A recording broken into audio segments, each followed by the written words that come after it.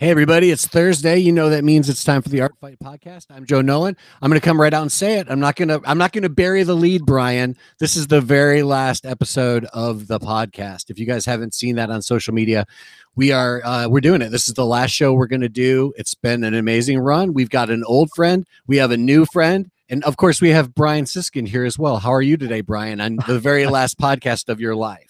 Oh, well, maybe we'll see. But, maybe this is a secret plot, Joe. Like maybe I have something great in stock for us and I'm just hiding it from you until it emerges. But no, I mean, this is it's one of those bittersweet things, where you want to go out when it's feeling good and it seems to have been good and not feel like it's belabored. And so I just coming out of the pandemic, I feel like we're on the verge of coming out of the pandemic. And I just thought, you know what? Everybody else is starting a podcast. Let's go the opposite direction. It's like we worked hard. We won the belt. We defended it. We proved our point. And now we're walking away at the top of our game, unlike every other combat sports hero. Right. And, I guess I'm sort of like Khabib. I already told my mom this would be my last Art Fight podcast. And so he told his mom, ladies and gentlemen, he's a man of his word. We're happy to be joined by our old friend, Nancy Kidder. Nancy, how are you? Glad to have you here on the show with us. I'm good. I felt like I just received the worst news, amongst all the bad news we were already hearing on a constant basis. What was it? 15 minutes ago, you sent me an email saying, jump on our podcast. And I didn't read it quite early enough until I was looking at it. And then final podcast. I hope there's a story like that goes along the line of, other than just you mentioned that it was because everyone else is starting one. I was thinking more along the lines of like, I don't know, you got a major record deal and you're producing a film for Netflix. I mean, I will say that, for me, at least I have to say, it's been an incredible honor and a privilege, and it's been so magic.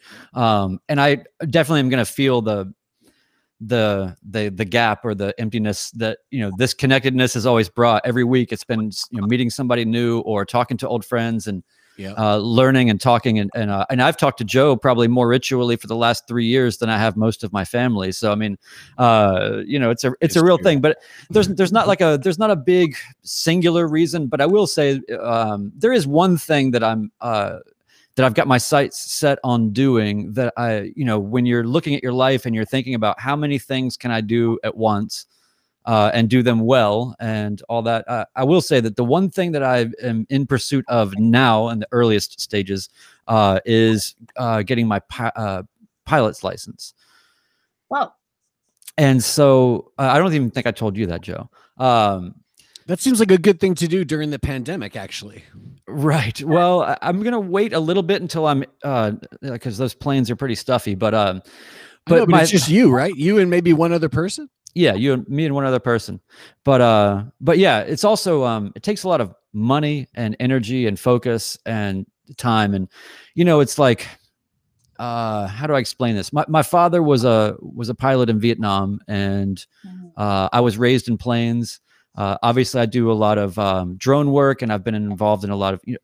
And you need a pilot's license to fly a drone legally, correct? Yes, I have an actual license from the government for it's called the Part 107 certificate. Gosh, poor Kevin. Brian, I have a radio controlled helicopter. I should show you. You're right. You're fine as long as you're not doing it commercially. But anyway, so like I was really excited years ago when I got my drone license when I was about 4 years ago. I even wrote up a big piece about it because I was so excited to be listed in the FAA's airman registry with my father. My late father, who ingrained aviation into me. So then now it's I just feel like there's an airport 1 mile from my house. I'm always geeking out on this stuff anyway, and then without getting too personal, my father had a flight bag it's actually right over here. I could probably show it to you, but my dad had a bag with all of his things that he would take when he was going to go fly. And I got it not long after he passed away, and I just chose never to open it. And as my interest has sort of been starting to mount lately in the current times to do this, I decided it was the time to open it. And so everything seems to be kind of resonating with like, that's something that I should really do. And honestly, I don't have any, there's no commercial, like I'm not looking to be a commercial pilot or anything like that. If I can just take off and land and it not be illegal and I don't die, then I have succeeded. So it's pretty neat. But and I recently also I found the tail number, which is like the license plate number on a plane of my father's plane that he had when I was growing up. And I always wondered where it ended up. And it's in Vero Beach, Florida at this flight school and aircraft rental spot. And I thought, there's the mission. So if I can get my license, and you go through the training and get my license and pass my check ride and all the things you got to do, then I will take a trip down to Florida post-pandemic and fly my dad's old plane. And so I just feel like that's a weird thing, a weird mission, but it's something that I just can't put off anymore. And it's not to say it's one-to-one with the podcast. It's just, I definitely am taking on some other things that are big. So there's definitely that for me, but I think also it's just, a lot of people are starting things in the middle of the pandemic as a response to it. And we've talked a lot about this, and obviously Nancy, you've been teaching through it and, everything else. And I don't know, I feel like my head's already a year down the road of like, what's it going to feel like and where are we going to be when this is not a limitation on us anymore? What do we really want to be having be the makeup of our time and our energy? And so I've been putting out music, I've been working on video and film projects, I've been doing all the normal things, but adding on another big thing like that, I thought, I've really got to weigh out my energy and my time. But I don't think that I'm gone from this and my conversations with you guys. And obviously, Nancy, I can probably guilt you into letting me into just about anything that you're doing, which is great. Yeah. And so, it's with Joe and I it's been awesome, right? Like we haven't had any real issues other than Kevin's still image here. Yeah, Kevin, just in case, just so you know, Kevin, we can see a beautiful image of you, but it is frozen like you're like it's a Han Solo-esque kind of freeze happening over there. It's a wild ass Tinder photo. Yeah, so we're our guest Kevin Guthrie. Oh, he's gone now. Okay. I think he's going to try to come back. Back that's on. Right. He's a Nashville artist who has a show coming up. I actually wrote about Kevin's work in Art in America, and I've never actually had a chance to meet Kevin. It's kind of weird because I gave him a local arts award from our local what do you call it? Alternative newspaper, all weekly newspaper that I write a lot of art stuff for. I gave him an award a few years ago, so I've known his work for a long time. He's got some really cool things happening, and we were emailing about this new show he has coming up, and I was like, why don't, and Brian's like, maybe we can get like an art person on for the last one too. And I was right. Like, why doesn't Kevin come on? So hopefully Kevin will come back on and we'll be able to rock and roll here in a second with him too. But Nancy, yeah, it's really been great. I really am happy to have you on here. And I really, I feel like you've helped to sort of inspire us, and I feel like we've helped to inspire you in some things. And the other thing I think is more important is that I think that you're kind of emblematic of the thing that I'm most grateful about in this show, which is that me and Brian were like, this is like this conversation we keep having. Surely other people might be interested in that conversation as well. And when I found you and I found your writing and fighting program at American University, I was like, that's like the perfect person to have on the podcast, because she like is exactly what we're talking about. And then you became such a great ally for us. So I'm really glad we made that connection with you. No, thank you, Joe and Brian. And, I have to thank you guys so much, because I wasn't in the podcasting world. I wasn't doing anything but just teaching. Mm-hmm. And then I came on Art Fight. And then I think that knowing that there was this community of other people who see the cultural impact and that kind of influx. You know, it really inspired me, and your support was always there. I remember the MMA symposium that we got to do in person in 2019, and then so much that you guys did to support in the panels that we did in 2020. Oh yeah, which you know, they were so important, I think, for all of us in this community to recognize, you know, what was going on with COVID and MMA, as well as race, gender, geopolitics. Yeah, everything. Form. And did you guys hear that you guys were named number 25 in the top MMA podcast? Oh, really? I didn't know that. Yes. So well. I'll send you the All right, well, let's just Joe, I take it back. Now real quickly, I'm picking my gloves up off of the cage. I'm picking my gloves up. Who is number 24? We're coming for 24. So there is a podcast. I'm coming for that belt. We want a top 10 opponent. So I think you guys should keep it and you drop in, you know, whenever. And you are also, I am completely absorbing you into my writing and fighting, you know, that we will have special art fight, you know. Yeah. Shows or classes. That would be great. I'd be totally down for that. And yeah, totally. But I want to talk about that, that you were number 25, because they specifically talked about you guys and what you've been doing in this space. It's called Sound of Violence podcast. Right. They're a podcast on MMA podcasts. So they've I think the last 3 years they look at, and I think they go over 162 MMA podcasts. Wow, we were 25. Not bad. So we were 25, and they specifically talked about certain episodes. Definitely the one that you guys had your 100th with myself, but Chuck Mindenhall and Fernanda Prachi and Matthew Polly. Yes. Yes. So they talked about it. So I'll send you guys that YouTube video or that. That is so cool. That's so cool. 25. It's nice when people like. Because it's at the end of the day, I mean, if this wasn't just an enjoyable thing to be doing once a week, we wouldn't be doing it.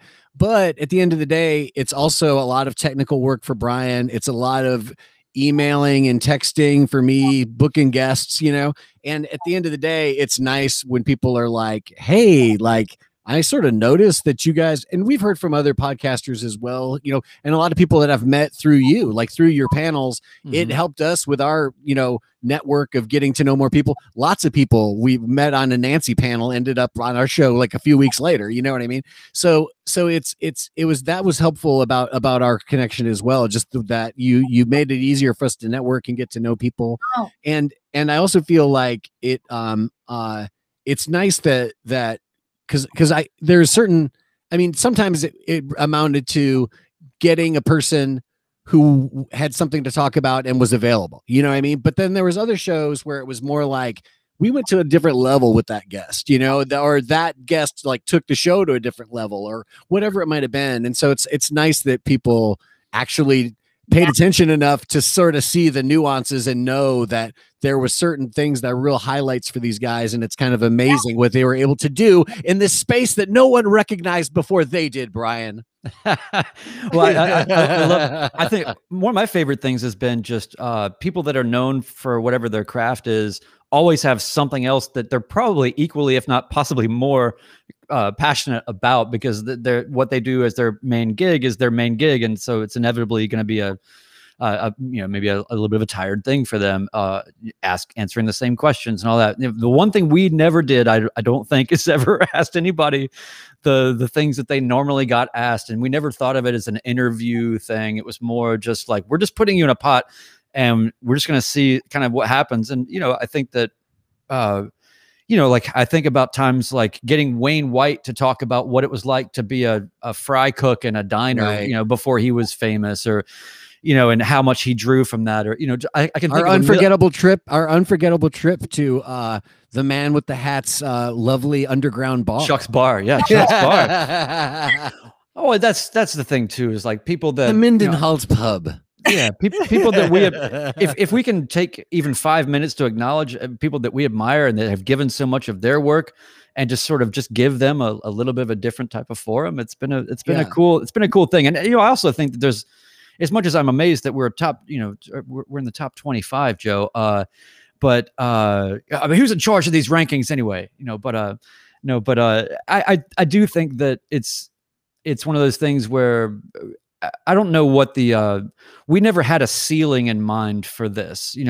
We never knew. We had it maybe in the back of our minds, like maybe if we do this weird idea long enough that something will pick us up in some way that we can be absolved of a lot of the work aspects of it, or, from a technical standpoint or whatever else. If somebody wanted to pick us up in that way, it's kind of like we're in a band and we've been playing, gigs, and we love it, and we love the music, and we love everything. And you can't be in a band forever really either, or you shouldn't be. Doesn't mean I don't want to be in a band with you, Joe. So I don't know. It's just it's just one of those things where it's like, I feel good about where everything is. And, I don't think that I don't think this has to die in a complete sense. I mean, but I do think that like the ritualistic every week, the brand can live, I suppose. But Nancy, one of the things that was really important to us in the beginning that I think, I feel like you're the most important person that we can sort of relay this to and make sure that you're aware of, is we always wanted it to not be topical. We very rarely covered, like, let's have a UFC 254 conversation, or, let's talk about this art happening. I mean, we certainly did that for film festivals, for art happenings, and for fights. We definitely did that, but we kept it to an absolute minimum on purpose.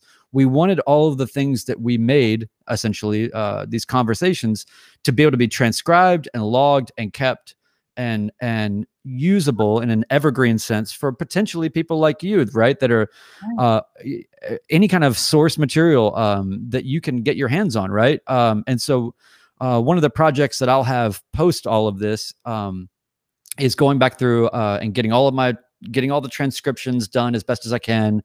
And I want to make sure that you get all that, so that, and have access to it. And I want other people to have access to it. And I feel like that's the most rewarding thing for me, is building a library of important people doing interesting things in this realm, and having those weird conversations. Let's make sure that stuff isn't lost in the ether in the same way that it was maybe feeling like for you before you were doing all this and you were just teaching in the classroom and not capturing all this.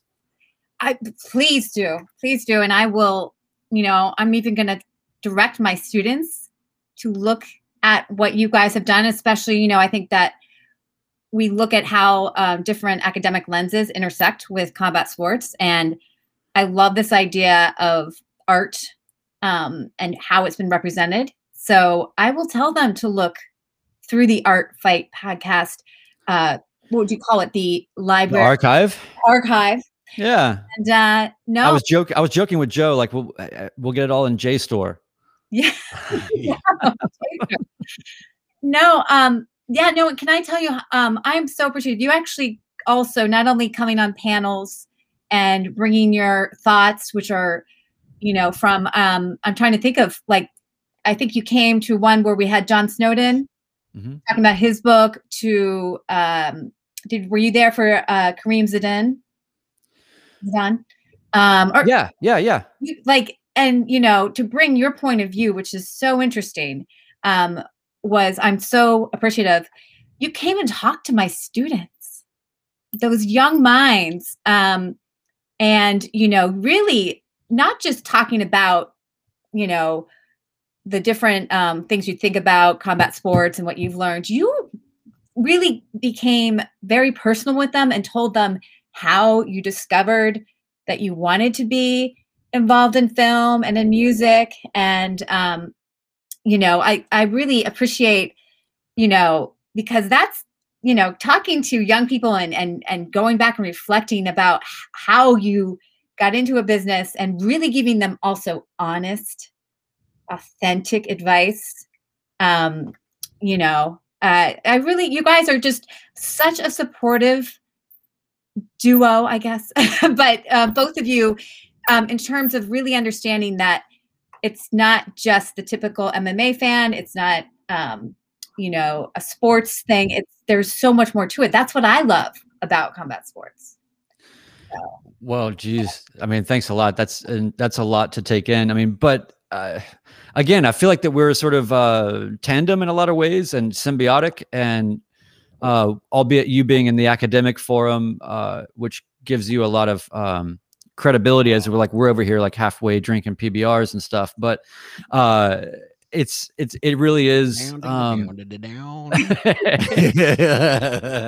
mean, you know, I try to, if I ever have I'm still wrestling with the fact that I talk to young people and I'm not one of them.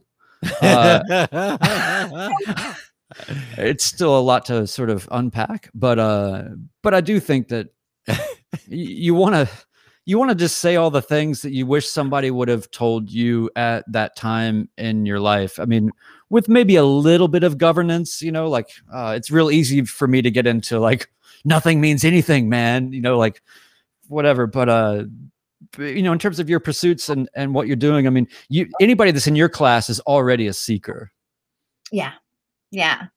Well, and you know, they're already going to know that you're doing something. You're not doing a typical academic or even writing genre, you know. Yeah. We're going in and we're evaluating, you know, the Iliad and understanding like what that meant, like someone calling out a fight, and about honor and about glory, and how, you know, that's important. And it's important to look at, just like music and other types of art that a lot of people want to think is entertainment or consumed.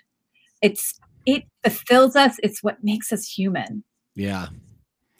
There's some kind of a quote. I can't think of it exactly, but there's a quote there's a Rory McDonald quote about glory that's just like chilling. He's just here, like Rory, he's just so quiet and he's talking. He's like, yeah, it's just all about glory.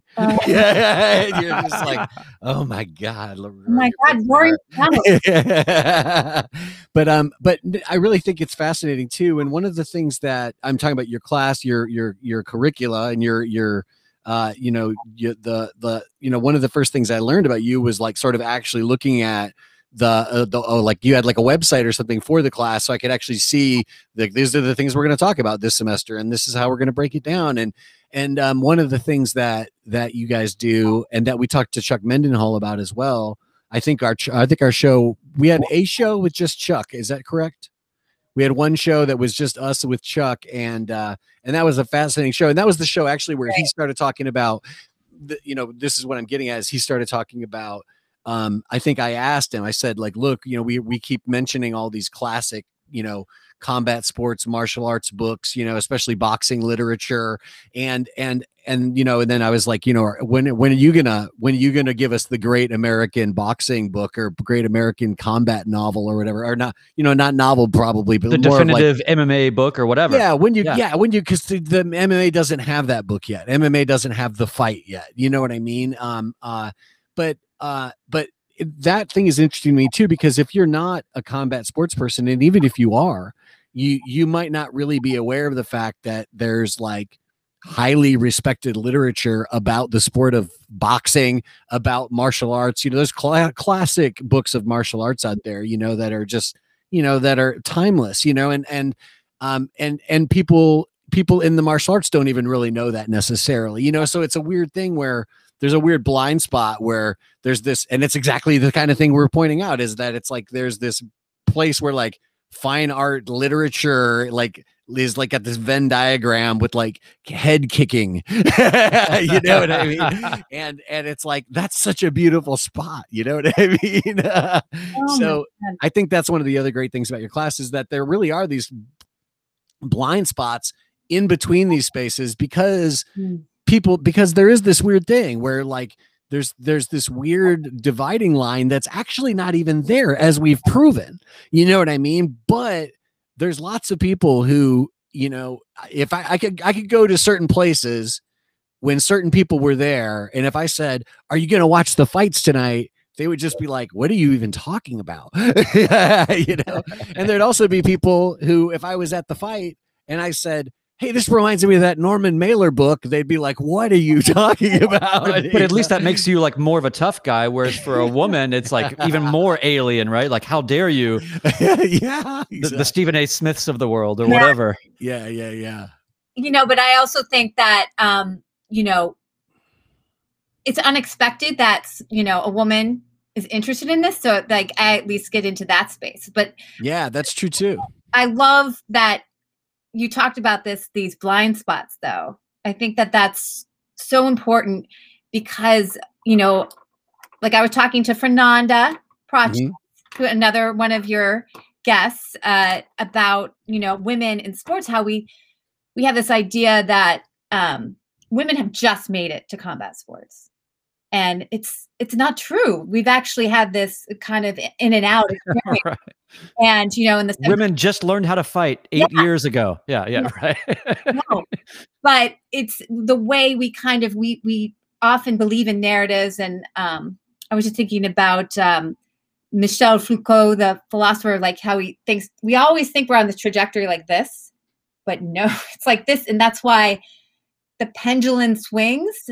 And, you know, what I want to tell you about you guys is that when I saw you, it was so heartening to know that there are other kind of, I don't want to say fight nerds because we're you know, but people who are fair. who are passionate about the sport and recognize it as, you know, as a way that it transcends it as even a sport. Yeah. Well, thank you. Well, yeah, I mean, and I think that there's more to this space that can happen, you know, and maybe we find some, you know, new energy for that and some new application for it in some other manner or medium or schedule or way. Like I said, you know, this is not about just writing off everything to do with it, but you know, when you think about, you've got the Luke Thomases, you've got the, you know, like all the requisite spaces are filled with really good people doing really good work. There doesn't need to be really any more analysis. You know, like on one side, you've got like Luke Thomas, and on the other, you've got like the Robin Black, that sort of, you know, more abstracted and kind of challenging the status quo of ideas at every turn, which I think is really healthy. So, I mean, I think that even in that space, you know, I think that everything's kind of, there's something right for everything, but I feel like in this space there hasn't been a lot, and I think that we've all, you know, chipped in here and maybe done a lot to have more of, and there is definitely an appetite for the conversation. At the same time, I don't know how, you know, the world of, it's almost like the closer that you get to MMA, the farther you get, because there's polarities, and people want polarities. People want conflict, even in the conversation. It's something that the closer you get to it, there's some sort of gravitational thing that kind of happens, and we all have our opinions, and that's what makes it kind of fun. And you have people that you like and that you don't like, and I hate this guy, and, you know, whatever. But I mean, I've been trying to really just sort of keep away from that magnetic sort of pull and try to keep things very objective. And, you know, I mean, to the point of like getting myself to, this sounds weird, but like kind of like weaning myself off of it a little bit. Like, I'm not going to watch the fights tonight. I'm going to do this other thing because I can't, I got to balance it to, there's a sweet spot, I think, to my interest and what fascinates me the most. And I think that it's you know, the people that are down dead center in it. And, you know, like I said, Luke Thomas or somebody that's just, you know, doing these 45-minute technical breakdowns that are brilliant and very well thought out. And he's, you know, cogent arguments for everything else. Like, it's great. But in our world, the sort of the, you know, we're like the, you know, like the drama kids or whatever, you know, or whatever it is, the weirdos of the Breakfast Club group here. And, you know, I think that there's more room for that, I think, to be cultivated and to grow. And I think that if we can offer anything towards that, or have offered anything towards that, then that's awesome. But I love that you have something that's, you have the ability to formalize and make everything a growth-oriented progression for other people to benefit from. So, by the way, you were asking about Kevin. I've got Kevin in here now. It looks like we've got dark screen, so I'm not sure what that is. Kevin, can you hear us? Yes. Am I not? You're in the dark. Yes, but we can hear you. That's pretty good. I have to sign off. Yeah, I know. I'm sorry, Nancy. Thanks for your time. No. But can I want to say my goodbyes. Oh yeah. Well, I was trying to skip past it without getting to the emotional part. No, again, I really appreciate it. And what you're saying, like writing and fighting, what I love is it's not the Professor Kidder show, it is a collective. Yeah. And, you know, Tanisha and okay, I'm gonna mute.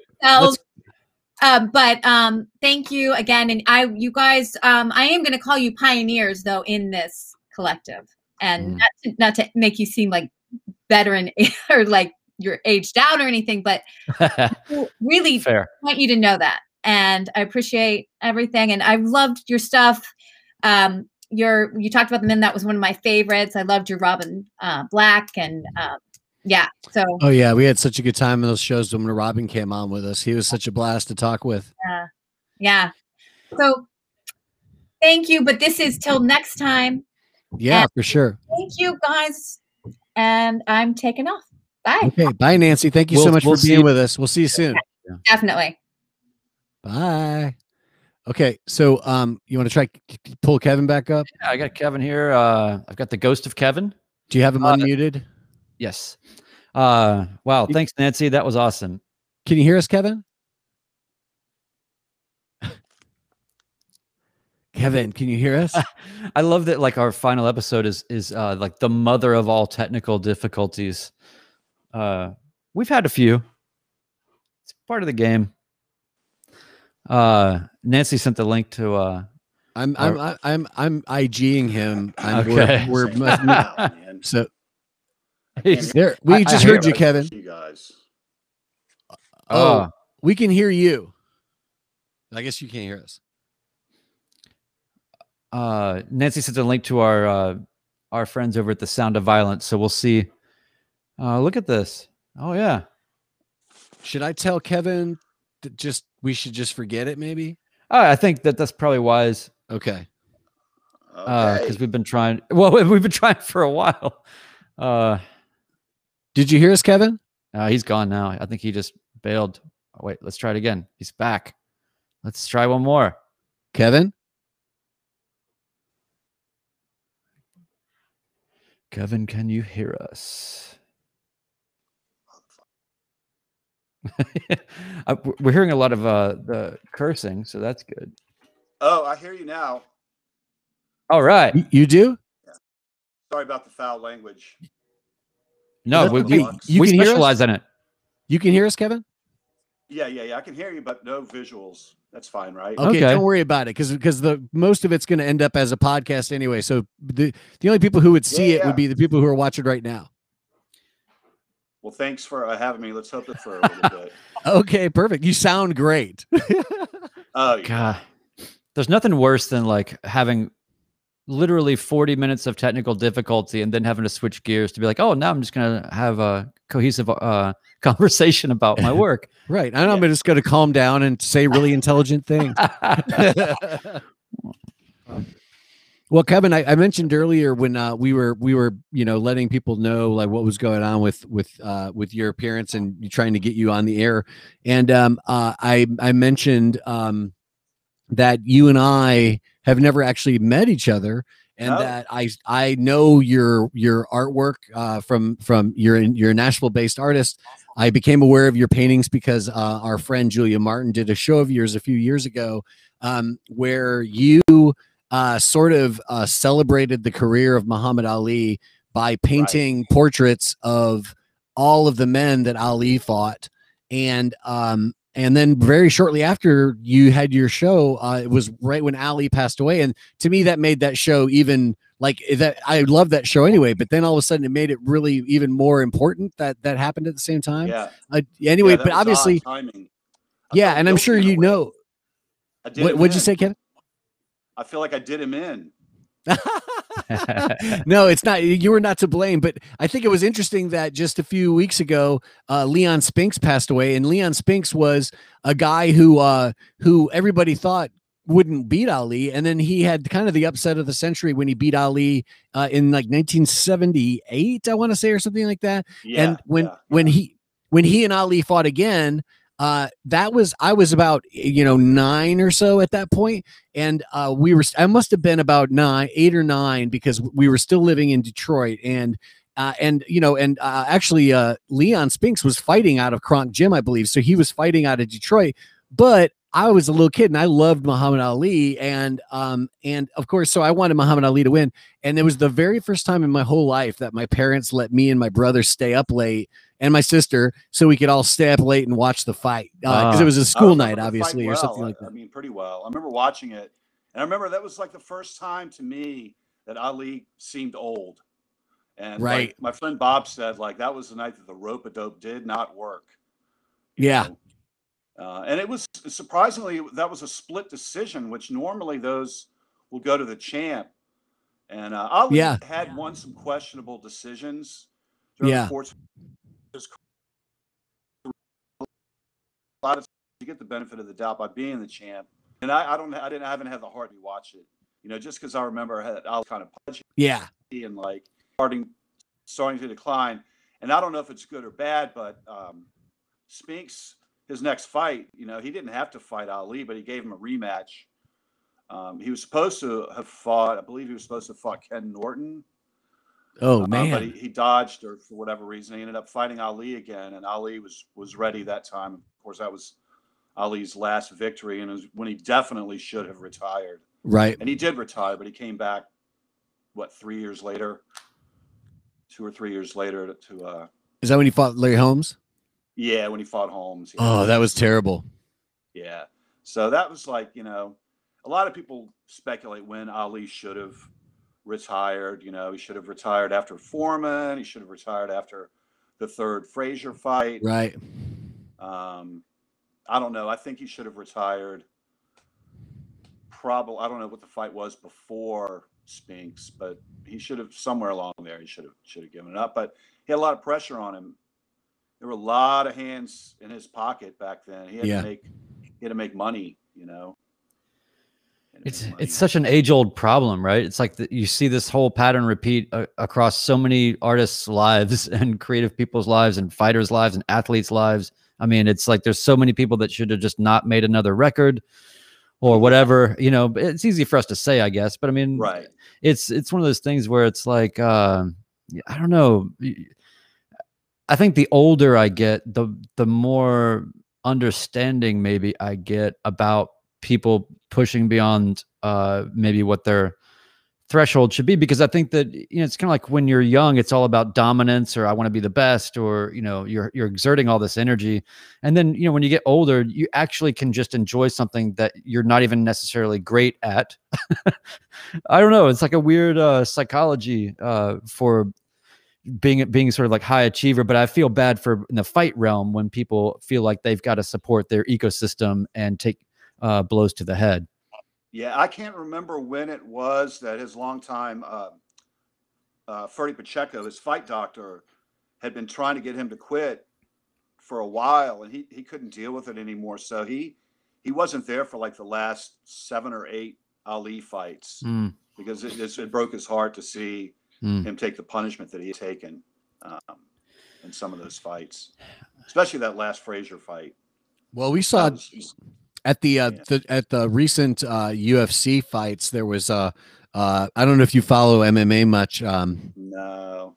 There's a guy named Frankie Edgar who's a lighter weight fighter who's kind of, you know, at one point he was sort of at one point, you know, he was kind of the edge of the sport. Like when MMA fighters first really started learning how to put, like, you know, high level wrestling together with boxing combinations in these interesting ways, he was sort of like at the top of that game. But recently he's taken a couple of bad knockouts, including one on Saturday when he basically ran right into a guy, like doing like a jumping knee right to his dome, and he just laid out flat, and it was not good. You know what I mean? And this is a guy who that's happened a couple of times now. You know what I mean? And it's like, man, so you know, how much of that can you take? Yeah, you got to just go do something else. No, he is with the skull. Everybody's got like a little extra COVID hair, but that's about it. Yeah, definitely. Yeah. That's about it, though. Hey, I don't know if you can see any of this, Kevin, but we're looking at a bunch of your images right now. Can you see that? We've got guys. Say what? I don't see anything that you're showing. Well, right now, Brian's showing. It looks really good, by the way. So take, just lay back and know that your art looks amazing on the screen right now. Okay. But he's showing some images from the last show you did at Julia Martin, and I mentioned, at the beginning of the show. I'm not sure if you heard this or not. That this was the show that I wrote about in Art in America, and that was the last thing I actually covered that you did. Ended up getting in Art in America, which was a cool thing for you and me both, and for Julia. It was great for me. Thank you so much. Yeah. No, totally. And it was, it's always, anytime I have the opportunity to sort of get, Nashville artists doing Nashville shows, like in a national sort of spotlight, it's always a good thing, and we've been able to get more of that in Nashville recently, from me and from other writers and stuff, have been able to sort of break stories out beyond just the local or regional bubble. But this show is a really fantastic show. Why don't you tell us a little bit about that show, and then we can talk a little bit more about the show you have coming up. All right. Well, I kind of up to this point have done like 80% of the stuff I've done. I'd say maybe 70% has all been sports related. So I had a talk, an artist talk for the Ali show, and somebody said, I was like, I don't know what I'm going to do next. And I mentioned that I liked Hank Aaron, and I was like, I like his 755 home runs. Somebody said, why don't you do a drawing of all the pitchers that gave up home runs? I was like, that's a good idea, but I figured it would take me forever.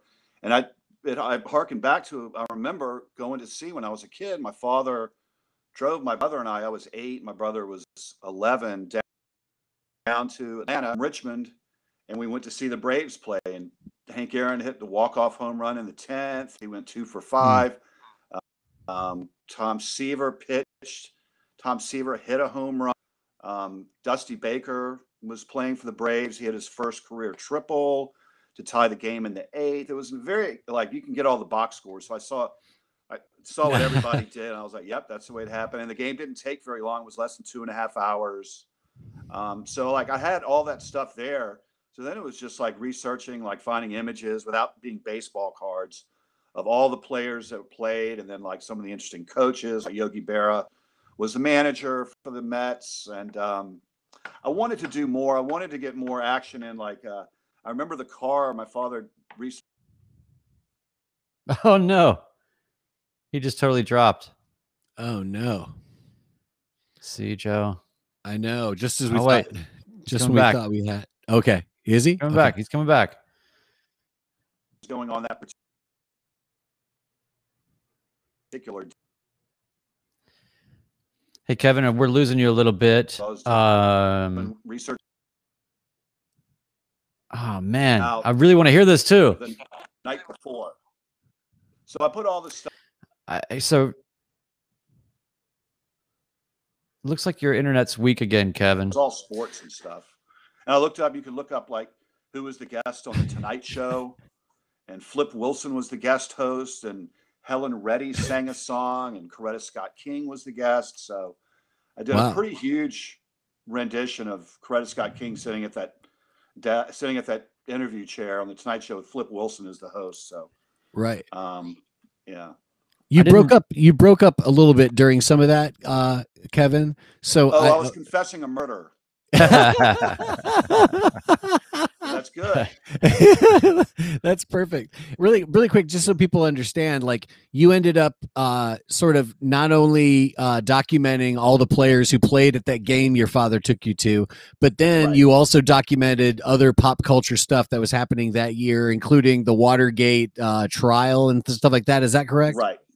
The guys that broke into the Watergate. And also it was an election year, which was so I drew all of the Democratic candidates that were running that year. Yeah. So those didn't sell that well. If it's shown up, many people were really angling for a George Wallace portrait. Hubert Humphrey's still sitting back there in the corner collecting dust too. But no, that was a fun thing to look into. I have a good time researching projects. I don't know what I compare myself to. I just like to kind of talk about like obscure cultural references. Yeah, I think it's rad. I really think it's, you know, I mean, what we're talking about is you doing a whole series of portraits using crayons and colored pencils of pop cultural figures. And that sounds, you know, simple enough, but the fact that you basically created this whole, I mean, it felt more like an installation in a way, because there's this whole conceptual thing going on with you sort of capturing the whole spirit of this time period around this event of this baseball game. I think it really, I mean, to me, that's what takes the show to like a different level. You know what I mean? Yeah. Thanks, man. Yeah. Also, I learned something. My father's like very, very nice, solid, church-going, quiet, serious man. Doesn't drink, doesn't smoke, doesn't curse. And like we sat in the cheap seats at that game, and like there were these old men that were smoking and drinking and cussing all around us. And like the first time I was 8, it's the first time I'd ever really been around that sort of behavior. And I think I sort of fell in love with those guys. So yeah, in addition, I want to be like them. Just so people understand like what this work actually is, tell us a bit about how you started making your work and how you started making it specifically the way you make it with the materials you use, etc. Okay, well, I remember drawing a lot as a kid. I remember getting in trouble when I was like 5 or 6. I had like magic markers, and when I went to bed, I would like just start drawing on the sheets and pillowcases. My mother was really mad a couple of times for that. Drifting off in class when I was like 10 or 11 and just started drawing football helmets of all the teams in the National Football League. And then I just did a bunch of other stuff. And I had all these cuts when I'm like 45 years old or something. And I was actually, my apartment was where Julia's gallery is right now. That was my apartment at the time. Oh, interesting. And I had all these boxes of recycling Budweiser 12-pack boxes that needed to be recycled. And I was like going through some old boxes, and an old roommate of mine had left like a set of these nice crayons that I use now behind. And I had just won money on a horse in the Kentucky Derby, which is rare that I pick the winner, even though I try every year. And so I just, for some reason, I had a newspaper photo of him, and I just drew the horse. I was like, that looks pretty good. So I just saved the boxes and just started drawing on those boxes from there. And then like when I moved out of that place, I got a roommate, and she was like, you have to quit smoking. I was like, okay, I'll do that. I'll quit smoking. So then like I needed something to do with my hands instead of smoking cigarettes. So I just started drawing all these like images, anything I could think of, like that famous image from All in the Family where Archie Bunker and Sammy Davis Jr. kisses him.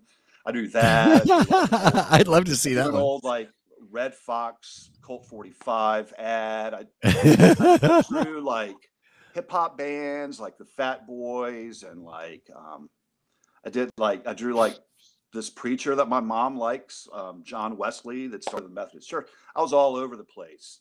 So I was about to turn 50, and my friends were like having a nice big party. They were taking me out. I knew they were going to give me a lot of nice gifts. So for a joke, I put all these drawings. I had about 20 of them in a plastic bag. And when they gave me one, I was like, here, and I made something for you. And I just started passing them out. And Julia was there. You know, we were buddies long before I met her. Well, long before she had a gallery there. And she was like, you're doing a show. So I started doing a couple of pop-ups out there when she first got the place, like showing that kind of stuff. And, you know, and then like now I find out like I draw on cardboard boxes, which is the worst thing to draw on because it's so acidic. Like, you know, I have to treat it now with some stuff. And I don't know, I'm somewhat figuring it out. I'll be dangerous when I know what I'm doing, I think. Well, it's interesting actually, because, you know, it's one of the hilarious things about like, you know, that the great mid-century art that still like casts a shadow over contemporary art as we know it. It's like so much of that stuff, like, you know, like Jackson Pollock's using like house paint and shit, you know what I mean? And it's like, and those paintings are like falling apart now because they weren't made to last. You know what I mean? Did you see Alex's show? I forgot the gallery, but he made like the snakes out of lottery tickets. Oh yeah, Ed Lusk. Yeah. I can't. Hopefully, I'll be around, but I'm really curious to see how those things are going to hold up. Yeah, in like 40 years. Like I've never lottery ticket scratch offs. Yeah, I've never thought about that. Alex Lockwood is another Nashville artist for those of you who aren't local people, and he has a show right now at a gallery called David Lusk Gallery. There's also David Lusk Gallery in Memphis. For those of you not here in the Southeast familiar with the David Lusk empire. But yeah, Alex does a bunch of cool work with recycled products, you know, and he makes these amazing snakes. Those snakes are like my favorite thing he does, where he folds these lottery tickets in such a way that they all sort of interconnect and then they turn into these snake shapes, and they're really, really fucking cool. Yeah. So I wanted to go back just for a minute because this is pretty exciting. It's a day that I remember, and I've killed a lot of brain cells in the last few decades. But this is the anniversary, the 31st anniversary. Douglas is when. Are we still there? There, yeah, we hear you now, Kevin. You guys. Yeah, you broke up there for a second, but go ahead and start over. It's the 31st anniversary. Today is the 31st anniversary of Buster Douglas knocking out Mike Tyson. And I remember really? I was in Richmond, where I kind of grew up, Richmond, Virginia, and David Lowery from Camper Van Beethoven, one of my all-time favorite bands, had moved to town, and he put it together, and it was their first show. So basically, tonight is also the anniversary of Cracker's very first show. And I saw the opening act, and the venue sold beer only, and I wanted a shot, so I went across the street, and they had the fight on, and I had a shot, and I watched Mike Tyson out. So I went back over to the venue, and like no one really cared, but I went up to everybody. There was like 300 people there. I was like, Mike Tyson just got knocked out. Mike Tyson just lost. Get out of my face, Kevin. You know. So that was a pretty exciting night. That was a crazy. I couldn't when that happened, man. People don't understand like what a shock that was. Like I didn't know anybody. I mean, I was paying enough attention to Mike Tyson at that point that I knew he had a fight against this bum he was going to kill. And that was about it, you know. And then all of a sudden, when I came home, I was in college at that time. Yeah. What'd you say, Kevin? I looked today to see who fought leading up. And he had beaten the guys that you had heard of. He also, maybe I'm thinking of. I looked up both him and Leon Spinks today. One of them fought here in Nashville against Tex Cobb in the 90s. Oh wow! Yeah, Tex Cobb lived here for a time. Yeah, that's what I heard. That was before my time here. Yeah. Yeah, he used to. When I was in the 90s, when I first moved to Nashville, I worked at on and off at this cafe at the bookstore at Davis Kid, which was in Green Hill. So a big 2-story bookstore with a built-in cafe. And I worked there with my friend who has played guitar with me for decades now. And that's where we actually met each other. And he was a line cook there. And if every time Tex Cobb would come in there for lunch, he would get a Reuben sandwich. And every time Tex Cobb ordered a Reuben sandwich, my buddy JP would take it out of the kitchen and deliver it to his table personally. Because he's like, nobody fucking touches Ted Cobb's fucking plate but me. This is me and Ted. This is between us. Me and Tex. That's and one of my favorite sandwiches for sure. Yeah, he was a nice guy too. He was always a very friendly guy and had a big loud laugh and was really a character for sure. I mean, he's somewhere. I mean, I don't think he's that far from like raising Arizona. You know what I'm saying? Did we lose him again, Kevin? I'm still here. I think so. Oh, you guys can hear me, can right? You hear me? Yep. Yeah, we can hear you, Kevin. Oh, look, we're still doing a podcast. That's awesome. Yeah, we're good. So that was February 11th, 1990, when that knockout occurred. Man, crazy. Yeah. So a lot of your work is based in a lot of pretty vivid nostalgia. How do you reconcile that with sort of, I find it interesting to sort of have, like, when you're focusing on Watergate, and I think in the writing that you did, Joe, you talked about sort of the vulgarity of political theater or something. You had some line about that. No, that sounds like me. Yeah. But I like that. Yeah, but here we are, right? Like, nothing changes. Yeah. It's an interesting thing. I graduated from high school in '90s, so maybe you're a little bit ahead of me, but I sort of remember that era. Like, I tried a little pornography and things now, a little bit. Yes, in that show I definitely did. I even, like, I snuck in very small, but in one of the things there's Will Mays sitting on the bench, and he's reading like the very current episode, the very current issue of Playboy from that month. Yeah. I looked up. I was going to do a whole portrait of just that, I was like, no, right. That was in here. That was one of the things that I actually picked up on. I don't know if it made it into the final review, but in one version, there was a version of the review where I was sort of talking about how you drilled into these details. Essentially, at first glance, your drawing style might seem crude to people, but there's really, really deep things going on in terms of the things you're taking notice of and the way you're drawing attention to certain elements and stuff. And I totally looked at that fucking magazine, man, and I could just tell by the way it looked. I was like, he fucking copied this magazine. Like, this is the magazine from that time. Yeah. But part of it was I was informed by the fact that you were doing that with so many elements of the show. But when I saw that magazine, I was like, that isn't just somebody's idea of what a Playboy looks like. That's the fucking Playboy magazine. Yeah. And I looked it up and I was like, yeah, that isn't specific that way. Like, I've actually gotten better, I think, during quarantine, a lot better now, which makes sense because I'm so new at it. So, they're still pretty crude. But well, talk about the new show. I've only just recently, in the last couple days or whatever, you sent me those images. Like 4 years ago, I did a Black History Month series that I just did on my Instagram. I didn't say what it was. I just did a drawing each day. And that was pretty fun. I enjoyed doing that. I was like, I'm going to do a Women's History Month one day. And I meant to do it last year and I didn't. And I'm glad because March was so messed up here with the tornadoes and then the pandemic. Oh, right. So I decided to do it this year, and I didn't feel comfortable asking about putting it in a gallery because the idea is not that, it's a, but I have a good relationship with the folks at this restaurant, Nikki's Coal Fired, great restaurant, and that's right down the street from me. And am I still there?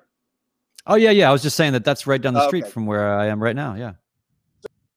So I ended up, instead of it last year, I put it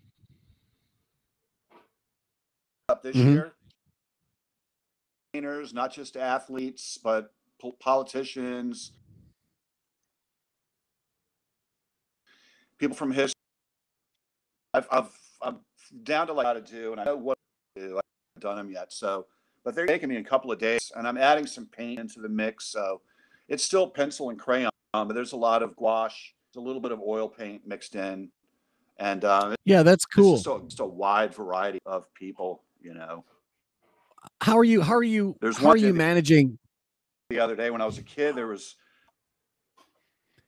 Hey, Kevin, hold on. Again? I was going to ask how you're managing, the fact that you are, I've made a point of describing your work as we've been talking about, just so people who don't know better will understand, what this stuff looks like and how you make it. But like you just mentioned, all of a sudden now in this show, you're working in some gouache, you've got some oil paints happening. Like, what is your approach to using those new materials? Because I assume to some degree you're trying to learn how to use those as you're using them. Is that right? That's really what it boils down to. And they just look better. Like, I've had friends tell me that are artists, like, you should try gouache. You should try gouache because I like thick color, bright. And so yeah, I practiced a lot. Like, I bought some canvases and I bought a bunch of oil paint, a bunch of gouache paint, and I practiced on canvases all for like 3 months. And decided to incorporate in with all these drawings, all these little paintings. They're all 6 by 8 inches. So, and are the new paintings actually on canvases? Are the new paintings actually on canvas? No, these are not on canvas. The show is still on the beer boxes. Okay, I'm just keeping track. I'm just keeping track of the progress. No, all the camera stuff was just for practice, just like practice. I got pieces, you know. Yeah, I think I gave one. I did like some friends of mine. I did a family portrait kind of for them, and it wasn't very good, but I worked so hard on it. I made them take it. I don't think they really liked it. That's awesome. I worked so hard on it. I made them take it. Yeah. So like I'm doing all kind of bizarre women in here, but I think it'll be good. You know, in the women's series, like what is there a particular one that you know that you think is like your favorite, or that the research was really interesting, or like what are some of the highlights for you in the series? I did one of this woman named Linda Keith, who she's still alive. She was like a British model back in the 60s, and she was Keith Richards' girlfriend. And then they broke up, and she started dating Jimi Hendrix, and Keith Richards wrote Ruby Tuesday. So I knew that Ruby Tuesday was about a real woman, so I did a portrait of her. Nice. That's pretty good. I did one of Mary Shelley. Cool. Who wrote Frankenstein. She wrote that when she was a teenager, by the way. It's crazy, right? Out pretty good. There's a lot of like weird stuff going on in that one. I did one of I think I'm pronouncing her name right, Jacinda Ardern, the New Zealand Prime Minister. Okay. She's awesome. One of her giving a speech at the United Nations while she's breastfeeding her baby. Wow. That one turned out pretty good. And my friends have their youngest daughter is named Etel, E-T-E-L, and she was named after this artist poet, Etel Adnan, who's still alive. She's like in her 90s. So I did one of her that turned out good. I don't want to give too much away, but I did one obligatory of Kamala Harris. But in this scenario, in college, she went to school at Howard University in D.C., and she's wearing her Howard sweatshirt, and she's outside of the Washington Coliseum, a venue that's no longer there, but they used to have shows in the 80s. And on the marquee is a great go-go band called Rare Essence. So I don't know if she ever went to a Rare Essence show, but in my world, she went to a Rare Essence show at the Washington Coliseum while she was in college. That's awesome. And you know, like 1 out of 20 people that I draw actually look like the person I want them to. So I have to give clues. In there. Yeah. When will that? When is that show? Go ahead. It's going to be up, I guess, all of March. Their hours right now, they're reopening. They kind of did a shutdown for a month and a half or so from Christmas through now. So I think it's like today they're open Thursday through Sunday for now. But March is a month where it might pick up. Like maybe people are more comfortable going out. The weather's going to get warmer. So, but as of now, it's Thursday through Sunday, just like restaurant hours. And Nikki's they do like bagels during the day and pizza at night. Yeah. Well, yeah, they do bagels. A chef. I met he's a great pastry chef. He can make any dessert. He's really good at making all that charcuterie and stuff and making pasta. And they have like that coal oven of theirs burns way hotter than anything else in a wood fire oven. So like their pizzas are ready in like less than 5 minutes, like maybe 3 minutes. And everything is just fresh, I want one right now. And really good. Got a really good. It's just in the nations, man. For me, living in Madison, it's like the other side. But if you live anywhere near, I would be there all the time. I just can't get over there that much. What's the best place for people to find you? And hey, Kevin, what's the best place for people to find you and follow your work and know what's going on with your art world? Well, I'm at I guess I'm on Instagram basically, and it's Kevin Guthrie, but it's Kevn. I leave the I out. Kevin Guthrie. We've got it on the screen. Yep, great. Yeah. So that's it. I don't really do a lot of promotions of things, so I appreciate you guys having me on. I understand that. Yeah. Awesome. Hey, Kevin, it's been super cool to have you on. I'm sorry. Congratulations on the run of your show. I know, man. It's been a while. It's just a funny sort of end, like looking at a blank screen and hearing a voice. But I am glad we were able to get you on, Kevin. It's a good. If we only had to have one last guest, I'm glad it was you. Oh well, thanks. Yeah, this is like the final episode of MASH where where Hawkeye decides to stay in Korea. All right, well, Kevin, we're gonna drop you off, and then Joe, we'll wrap up here for a second, and right, we'll be good with Kevin. Thanks so much. Thanks, man. Kevin. Appreciate you, brother. Bye, man. All right. That was okay. That worked out okay. We got through it on our hands and knees. We crawled through the mud. We've crossed the finish line. This isn't really a fighting analogy, but you see what I mean.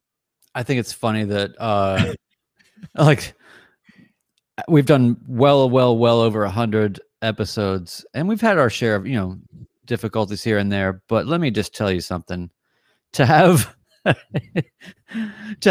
that level on the last moment, I think it just makes sense. It works. Yeah. It's like and Kevin's great. That was awesome.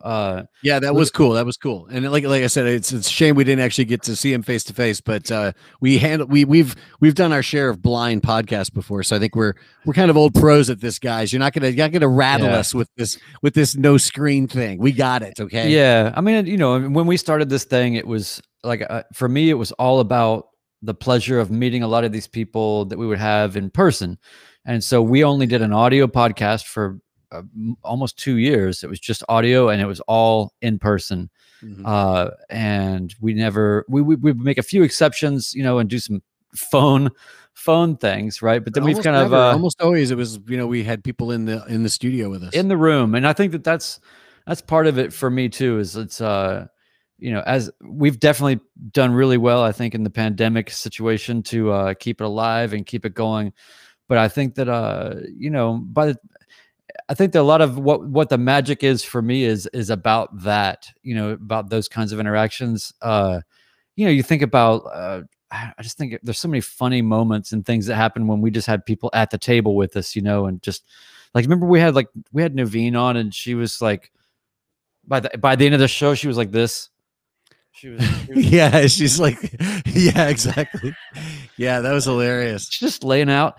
Yeah. There's just a lot of, I don't know, just that's really the mojo and the magic for me. It doesn't mean that I don't think this is great. And I also like the pod bomb when we were talking to Marlos and then you brought Nuveen in. That was like some pro wrestling shit. Yes, yeah. Make your promo now.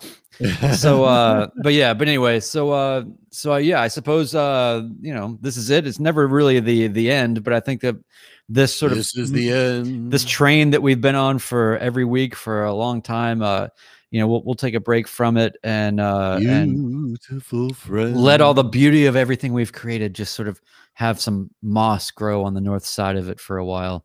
Yeah, no, it's a beautiful time to do that. And there's a part of me too that I sort of even though we started this long before the pandemic, we sort of doubled down on it after the beginning of the pandemic. And in terms of, finding a way to go the extra mile and actually have, a live component happening, having a video component happening, and all the things we've been able to do, multiple guests, that was really cool. And at the same time, I also sort of agree with you that, it kind of feels good to put aside the screen stuff and just sort of feel like, there'll be something else to do when we can be in the real world again. That's right. We have so many live shows to make up for. We have so many, theater film screenings to go see. You know what I mean? There's so many things that are like out there there's so many dumb trips to stupid restaurants I have to make. You know what I mean? Exactly. No, exactly. And the thing too is that now that we've worked our way into sort of the digital space here, that's great. I don't want to live here. You know what I mean? Right. Like, I don't want to live here. It's all about experiences for me. And so I think it's a great stopgap. I think it's a fine thing. Sure. It's totally, and for some people, they don't give a shit. Like it's whatever. It's all the same. And I love the idea that we connect with all these people that obviously are not coming through Nashville, but I do like the idea of like back when we had the studio or, whatnot, it was like somebody could be coming through town they would come over, you know what I mean? Like, even if it wasn't so just the idea of people popping in and having an actual interaction with people. And so I think that the longer that we've gone in this modality, for me, it's been, a combination of, man, I've got some other things that I really need to like do, but also it's like, this has been a cool thing, and you look at how many people made the pivot, started new podcasts. I mean, we know people now that have had podcasts end and have started new podcasts, and got picked up by another entity to do another thing. And when you mentioned all this to me, like about a week ago, we had this discussion about maybe we should just not do this anymore. I feel like my feelings about it were sort of similar in the sense of like, that like I was just saying, how it feels like now's a good time to start getting ready to get back out in the world, and not only not doing all the extra screen time stuff we've been doing, but like kind of just getting rid of all of it. You know what I mean? Absolutely. For a little while anyway. And but the other part of it to me is that I one of the reasons I did this podcast with you was because I knew that when you seriously were like, I don't know which one of us decided we should bring up the topic of doing the podcast, but as soon as we were talking about doing the podcast, I knew that if you said you wanted to do this podcast, that we would actually do it. Like I knew that I could count on you to actually follow through and do it, right? As opposed to like signing up on a podcast with somebody who, 3 weeks later, they don't know what to do or whatever, or they don't want to. They're like, this is work. We'll just put that off again. Yeah, because I've done a few podcasts before this, and I'm like, I know that what happens, 6 weeks later. Here's what happens. Almost everybody's podcast dies because they don't really want to do it. They just want to do it now, but they don't want to do it later. The idea of it. Yeah. Yeah. And I cannot be. I could not be the person who started blogging and then just fucking never, and then my blog just didn't blog anymore. And I certainly couldn't be the person whose podcast never really got off the fucking rails. You know what I mean?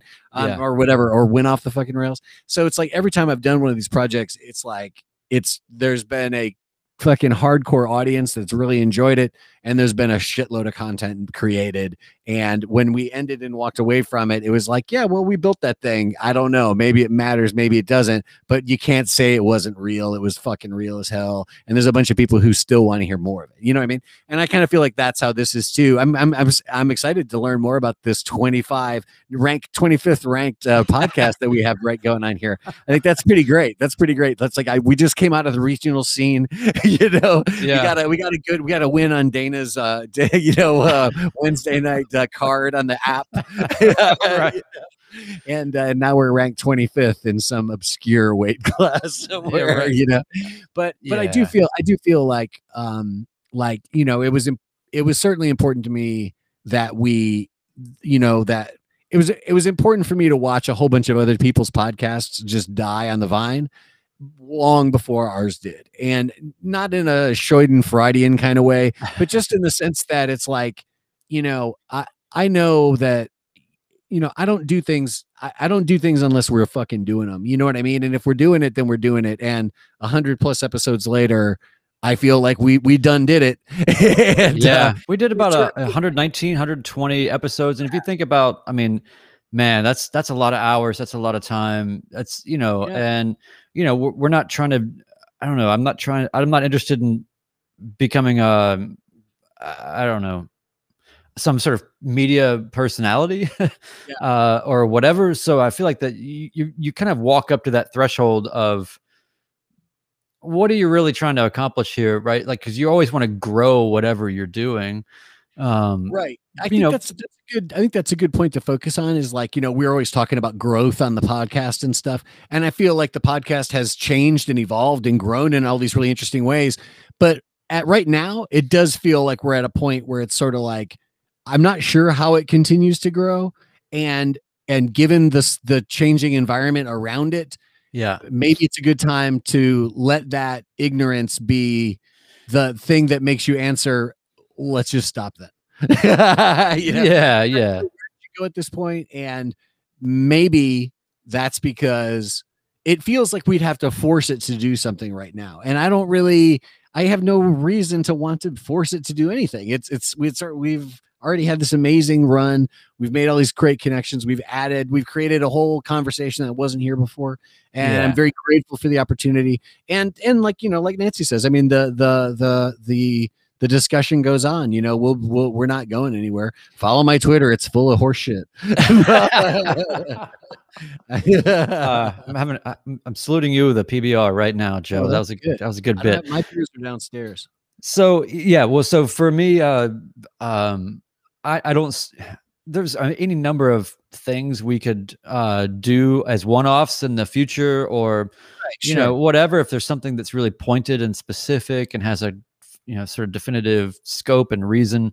But and ultimately, there's also the archive and things that we might do with the archive, because we do have ways to sort of automate transcription and things like that. So it's like there's a lot of things that can happen with that content, that can still continue to live on past. I can't think of a more meaningful way to sort of be a part of the ongoing kind of ephemeral conversation in this space by giving all of this material in usable, searchable, digestible form to somebody like Nancy and say, here's the whole transcription archive of everything.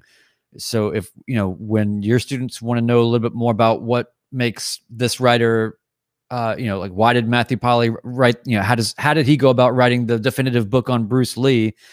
We've got another angle or another opinion that's not about like, what I love the most is that we would let people sell things on here, you know what I mean? But it was never about the sell. It was always more about like, what's really going on here? Like, what is this really about to you, or what really got you to this place? And so I feel like that we were able to unearth a lot from people that maybe didn't have another forum or medium to reasonably do that, because when they go on their book tour or when they go on their whatever, they're just doing the PR sort of thing. And we just never, half the time we would have people, I wouldn't have people on that haven't done anything in a while, like, or whatever. Like, it's not about like this being another stop on a PR tour.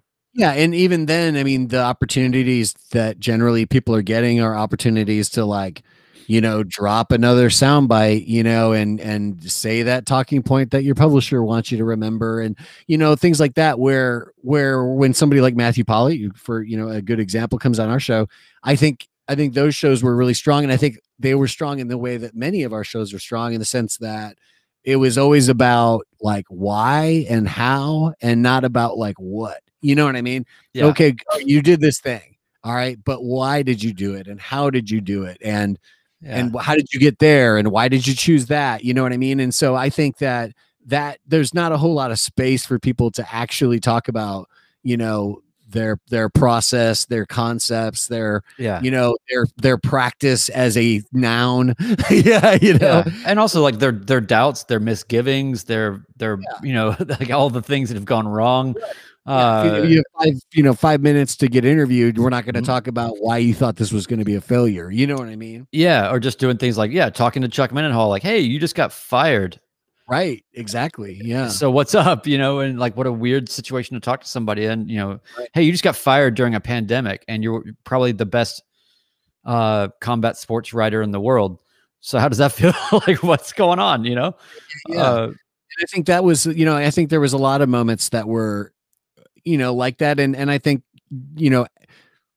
discussions and also points within those discussions that I think were sort of, unique to this conversation, and also unique to the kind of format that an hour-long podcast gives you, so that everybody, especially when you conduct it like this, and there's absolutely no pressure, and there's no expectations. That's right. And I think people, as soon as we come up on the camera, they're like, oh, okay, I can relax.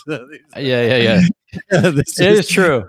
This is not a high pressure situation, and I think that sort of relaxed conversation, obviously we're not the first people to do that, but I think we also see that that's a huge thing that makes the podcast that I enjoy good, is that I'm just getting to spend some quality time with somebody who knows something, and I can listen to it, and I can learn, I can be inspired, all these things can happen because they're taking the time to have a real conversation. And we just don't see that in the mainstream almost ever, really.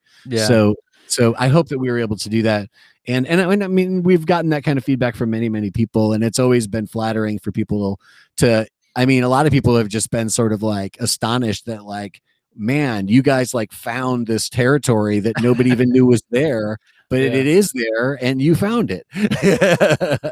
Yeah, man. So, that just goes to show that, if you go to a couple of gallery openings and that's right, get a few glasses of free, cheap wine and talk to your friends, years-long things can come out of it.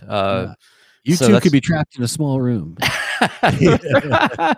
Well, so we should probably hang this up. Is there anything that you would like to offer as your parting words before we go? I'm good. I feel great about everything, and I don't really see things as sort of I see like beginnings of eras, not ends of eras or whatever,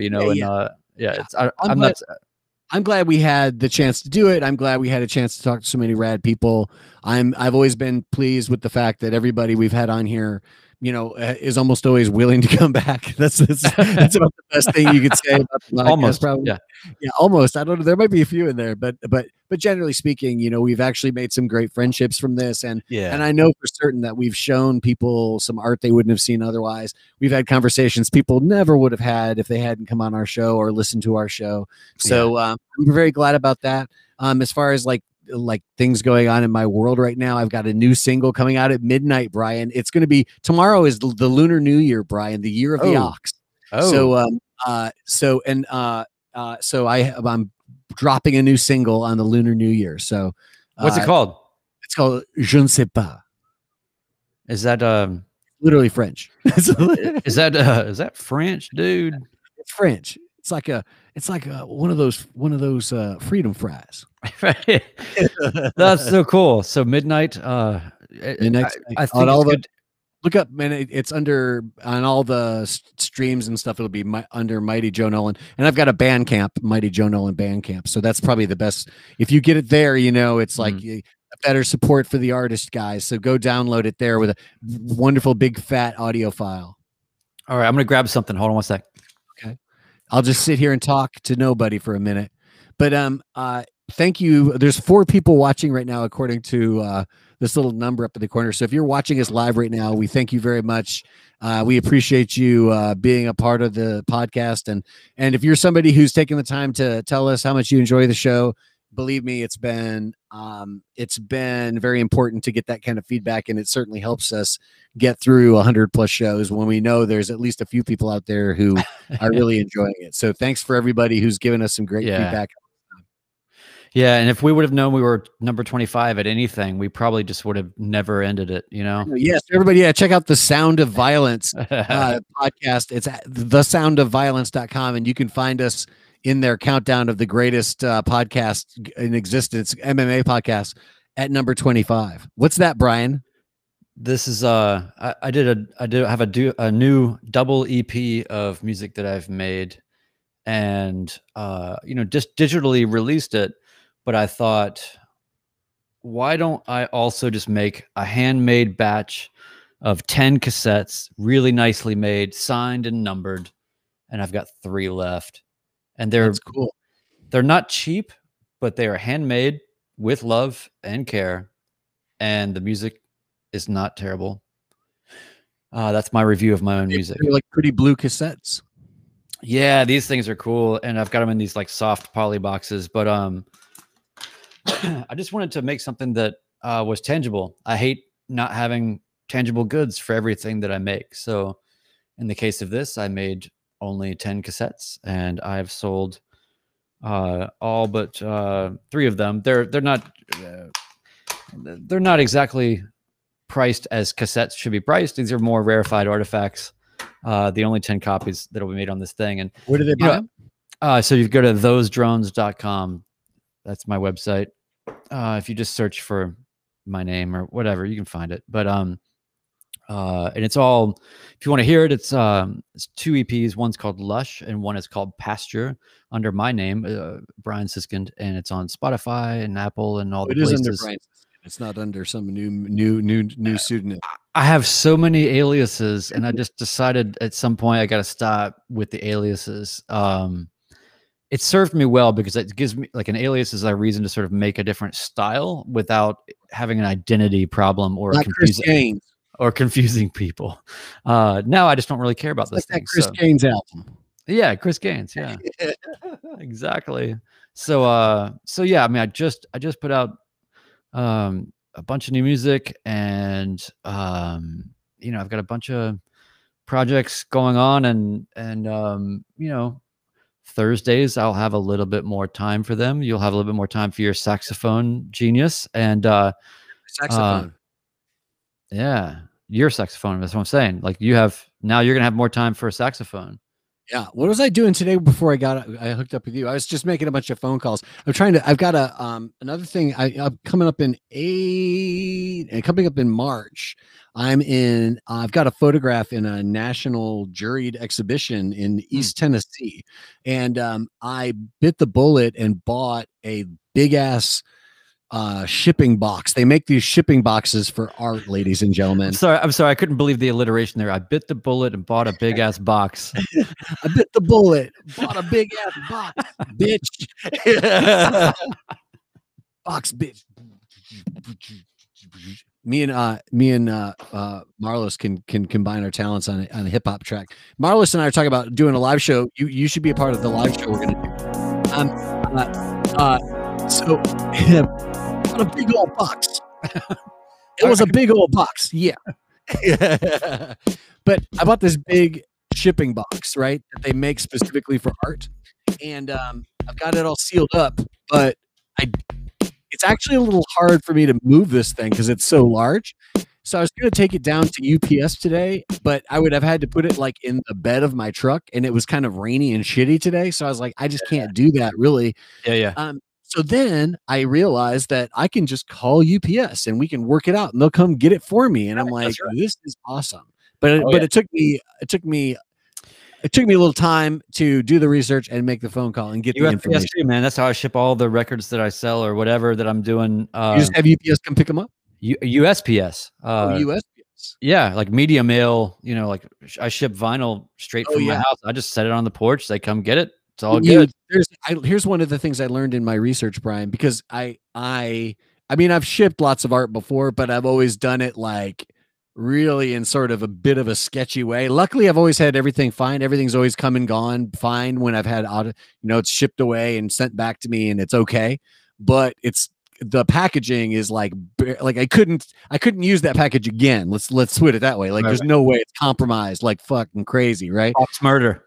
Yeah. So this thing I wanted to send, but I learned that there's a certain size, and that at a certain size, there's all these different ways that the shipping companies sort of compete with each other. But once you get to a certain size, basically USPS is out of the fucking running, and you've got to go with one of these other people because they just can't take these big ass packages. So it's a big photograph, but it's an even bigger package built around the photograph, as you can imagine. Yeah, that's so cool though. That's great. Juried exhibition, Yeah, it's good. It's good. Yeah. You've always got like 5 or 7 things going on, and I try to keep that juggling going. It's nice. It's good too, because I've been in a number of like virtual type displays, in the last 6 months or whatever, and I've been in some real life stuff as well. But it's especially nice, again, along the way what we're talking about. It's really nice to be packing up a photo to go to a national juried exhibit that's actually going to be hanging on a wall in a place. And I don't know, April's really close, or March is really close, and I have no plans to go see the show, and I know it's going to be a limited audience because we're not going to be out from under this thing in a month. But you're getting closer, and it feels good to be wrestling with the problems of shipping paintings to distant galleries. So much better than emailing a JPEG. Yeah. Oh my God, dude. Yeah.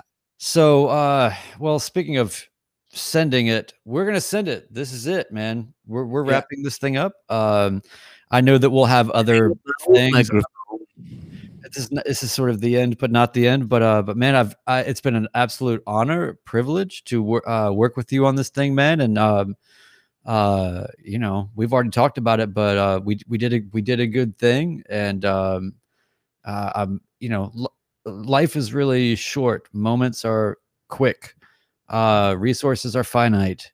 So to put this much time and energy into something for this amount of time and have something to show for it feels really good, man. Yeah, it really does. It really does. So I wish we had a bell. We could ring the bell. I can try to pull one up, but I've got beats. Dead fighter. They have a moment of silence. I